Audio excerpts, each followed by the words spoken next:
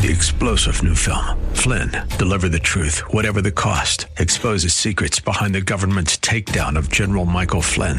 Flynn knew what the intel world had been up to. He ordered the first audit of the use of contractors. This set off alarm bells. He told the truth. He was the most dangerous person for Donald Trump to hire. They had to get rid of Flynn. Flynn, deliver the truth, whatever the cost. Available now. Watch it today. Go to salemnow.com. salemnow.com. So we have these three statements, all of which are taught in Scripture. God is three persons. Each person is fully God. There is one God. God is one in essence and three in person. And that's called the doctrine of the Trinity. We're studying doctrines, those concise summaries of foundational beliefs within the Christian church. Here on Study Verse by Verse with Pastor Leighton Sheely, the senior pastor at Church of the Highlands in San Bruno.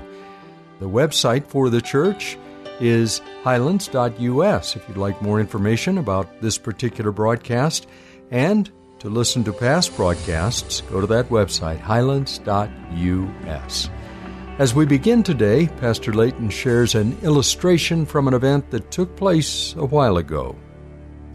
And the illustration goes as follows, that Winston Churchill liked to have parties, dinner parties, over at his house, and he would invite guests. And at one of these events, there was a detective from Scotland Yard who specialized in counterfeit currency. And one of the ladies at the table said, well, if that's your expertise, you must study a lot of counterfeit bills. To which the detective responded, no, ma'am, I study genuine bills, and when counterfeits appear, they are readily apparent to me. I study what's real, and then what's not real is readily apparent. I think that's a lesson for all of us in terms of focusing on the essentials, keeping the main thing, focusing on what the Bible says about God, about doctrine, and so forth, so that those counterfeits will become immediately apparent to us. I think in addition to the resources that we have in Scripture is the resource that we have in the Holy Spirit. As believers, we are the temple of the Holy Spirit. The Holy Spirit resides in us, and the Holy Spirit can signal us to tell us there's something wrong with what the teacher is saying. There's something wrong with what the teacher is saying. But we need to recognize those warning signals when they come, which means we need to be practicing listening to the guidance of the Holy Spirit all the time so that when those warning signals come, we know who it's from and what it's about. In our first sermon on the series, we introduced the subject of doctrine, and we underscored how important it is for us to have good doctrine. In the second sermon, we focused on the Bible because it is from the Bible, from God's Word, that we receive sound doctrine. And then the third sermon of the series began our focus on God that continues today. And one of the things that we learned is that God is incomprehensible. He's so vast that it's beyond our capacities to know everything there is to know about God. We also learned about the triunity of God, the three-in-oneness, the Trinity. Throughout history, God has revealed himself through various fashions, but in the last days, it was through Jesus Christ where God was most fully revealed. The Apostle Paul wrote in Colossians chapter 2, and now just as you accepted Christ Jesus as your Lord, you must continue to follow him. Let your roots grow down into him, and let your lives be built on him. And then your faith will grow in the truth that you were taught, and you will overflow with thankfulness. Don't let anyone capture you with empty philosophies and high-sounding nonsense that comes from human thinking and from the spiritual powers of this world rather than from Christ. For in Christ lives all the fullness of God in a human body. For in Christ lives all the fullness of God in a human body. Jesus Christ is God incarnate. He is God in a human body. And what Jesus revealed and taught was recorded for us by his chosen apostles in Scriptures, and that's why we look to the Scriptures for guidance and understanding. And the Bible provides us the essential foundation doctrines of the Christian faith. What are those doctrines? Well, as we talked about earlier, these doctrines are an effort of human beings to summarize what the Bible teaches about various topics. And so it's limited to, first off, being human endeavor. Secondly, they're limited by language and vocabulary. And then also, different people have different approaches to different things. My wife and I never use the same approach. Even when we're going from point A to point B in San Bruno, we will choose different routes. We have different ways of thinking. Different scholars have different ways of thinking.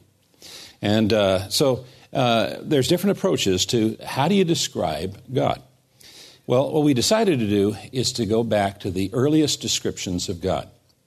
And the earliest descriptions of God and doctrine were provided by some of the most brilliant Bible scholars in all of our history who gathered together for those first church councils to encapsulate in words as best they could what the Bible teaches about various topics in ancient statements of faith we call creeds.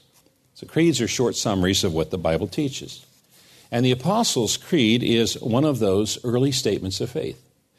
This statement contains 14 essential doctrines: God's unity, God's triunity, human depravity, Christ's virgin birth, Christ's sinlessness, Christ's deity and his humanity, the necessity of God's grace and the necessity of faith, Christ's atoning death, bodily resurrection, bodily ascension, intercession, and his second coming.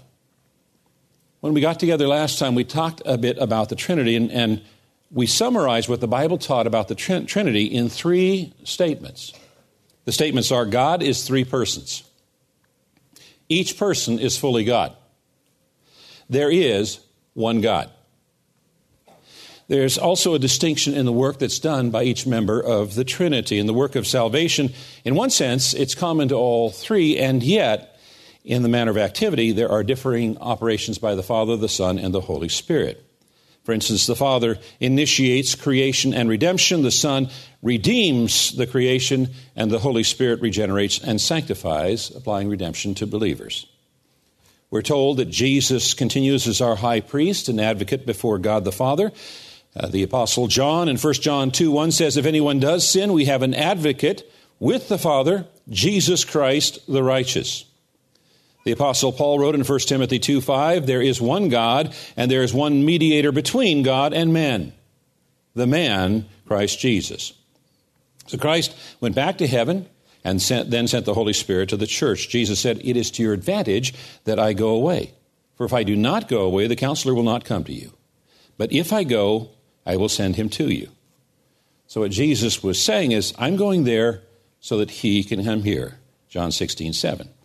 Some have questioned whether or not the Holy Spirit is really a person or maybe just the work of God in this world, like the Force from Star Wars. And the name Counselor is commonly used of a person who gives counsel or aid or comfort to another person or persons. There are other activities that the Holy Spirit is described as being involved in the Bible that can be only said of somebody that's a person, such as teaching or praying or distributing some gifts to some and other gifts to others, or forbidding or allowing certain activities, for speaking, and for being grieved by sin in the lives of Christians. So the Holy Spirit is a person. So we have these 3 statements, all of which are taught in Scripture. God is 3 persons. Each person is fully God. There is one God. God is 1 in essence and 3 in person. Now, the doctrine of the Trinity doesn't really fully explain the character of God, the mysterious character of God, but it does establish some boundaries outside of which we ought not step. And the doctrine of the Trinity is one of the things that distinguishes Christianity from its roots in Judaism.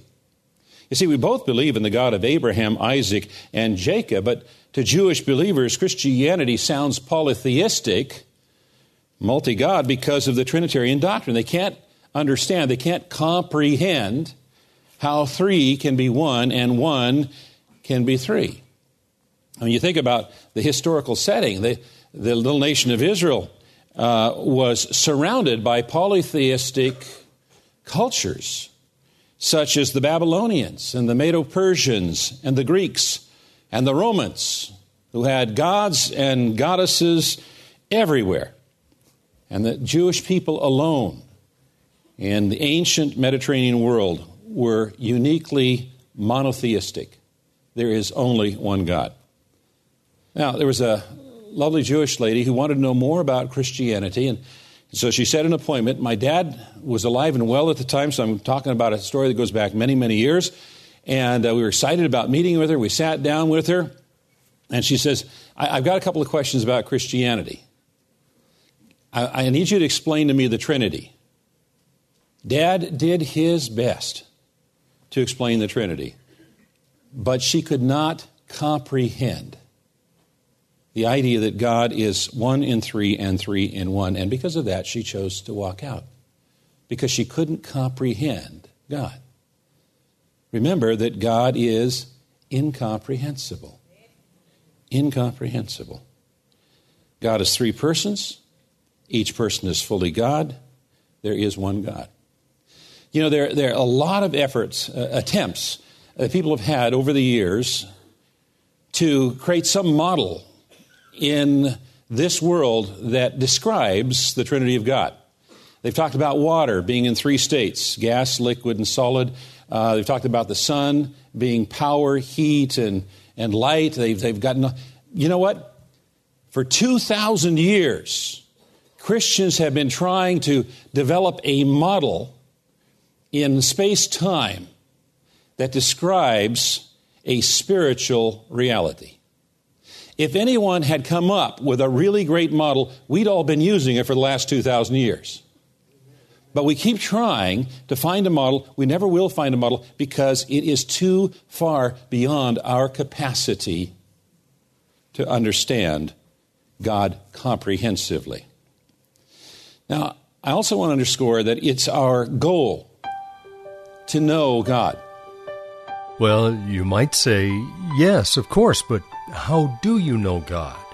Do you have the answer to that question? Do you have a clear understanding in your mind about how to know God?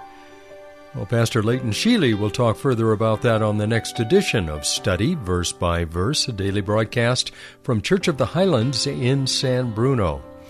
And with the weekend not too far away, this is a good time to remind you that details about online worship times, and yes, there are online worship times and other ministries going on at the church, can be found on the web at highlands.us. Or if it's easier for you to call, the number is 650-873-4095. That's 650-873-4095. And the website again, highlands.us. And as always, it would be wonderful if you just let us know you're listening. You can share that information with us when you go on the website and click on the contact link.